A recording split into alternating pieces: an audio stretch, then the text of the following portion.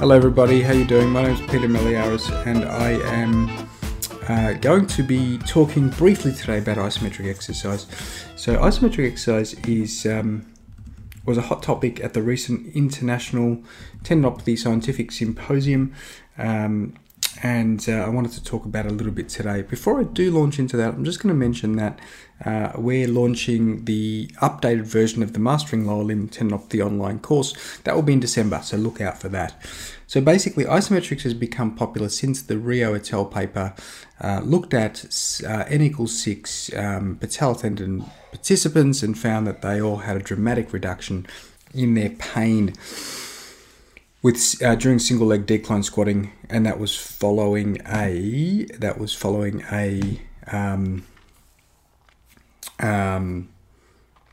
isometric 45-second by 5 70% MVC, MVC being maximal voluntary contraction intervention. It was sort of on a leg extension machine, I guess you could say. So everyone had a good response. I think the overall effect was something like 4.5 points on a numerical rating scale, which is a massive effect, far greater than the minimal minimal important difference, which is about 2 points.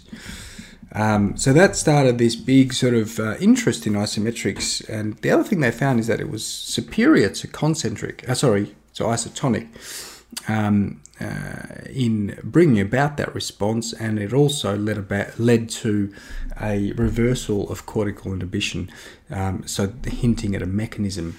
So that was definitely a groundbreaking paper and contribution to the field, and I think that does need to be recognised. One of the interesting things was the lack of variability between people.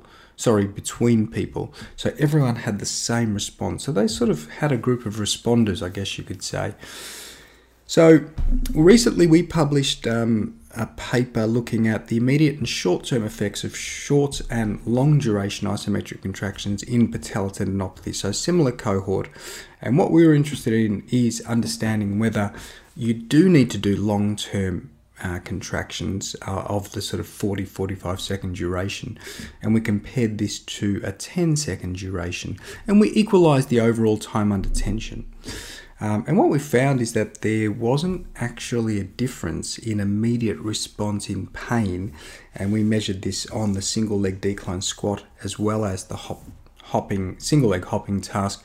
So people did have a reduction in pain following the isometric task, so pain got better, but it got equally better whether they did a long or a short duration isometric contraction. So that was interesting.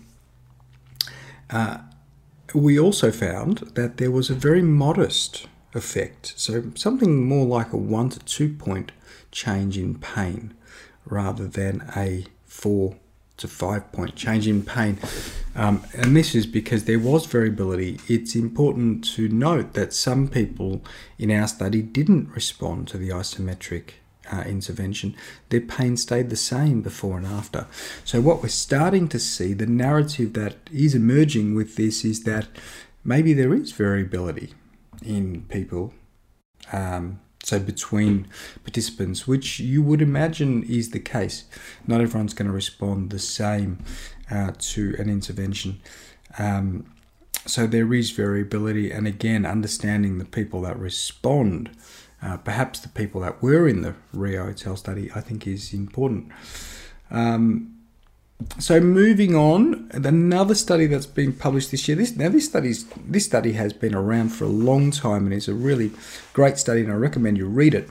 It's by Seth O'Neill from Leicester, published this year, but he did present it at International Tendinopathy Scientific Symposium 2 years ago, so 2016, and he's taken 9 people with Achilles tendinopathy, and he's done an isometric contraction, which is basically identical to the Rio intervention, but he's done this on what he calls a physiometer, which is basically a Wii Fit board set up to do isometric MVCs. So he's done that with these Achilles patients, and he's shown again quite marked variability in response. So some people get better, but not by much, like we found, maybe by a point or two. Some people don't change, some people get worse. So it's interesting, and it demonstrates that humans basically display variability in response to things, unless you're able to understand and pick the responders, which I don't think we know yet, who they are. Is it people who have more baseline pain or less baseline pain that are going to respond more? Is it different pain mechanisms? Is it different joint positions? Certainly it doesn't seem to be different duration of contractions, because that was our hypothesis in the study that we published this year, and that didn't show a difference. So clearly, some people are responding to these interventions, and some people are not, and we don't understand why. Is it psychological factors? Is it their fears? Is it their beliefs? So we need to understand this a little bit more. So that is the Achilles study that is out there at the moment. The last study that I want to talk about is by Henrik Riehl, and he presented and won the best abstract poster. Best podium presentation prize at the International Tendinopathy Scientific Symposium that just passed in Groningen. This is a really interesting study. It's on plantar heel pain, and what Henrik has done here is he has compared 3 groups. He's compared isometric. Sorry, that's completely wrong. He has one group that has done 3 tasks. So similar to our study, where we've got the same group to do the short and long duration contractions in a crossover trial.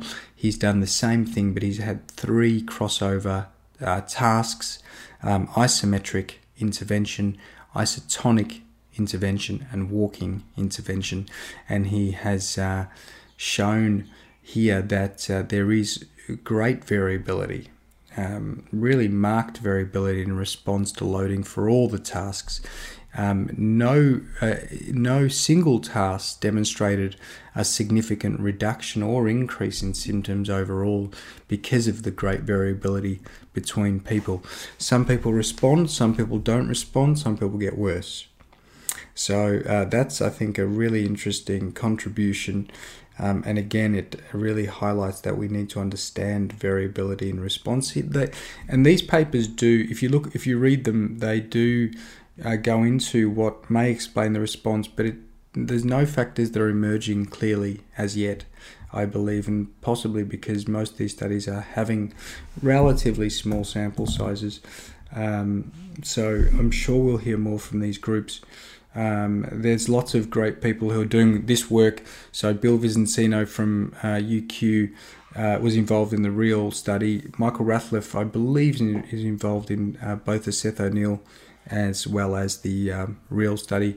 So this is an area that I think is worth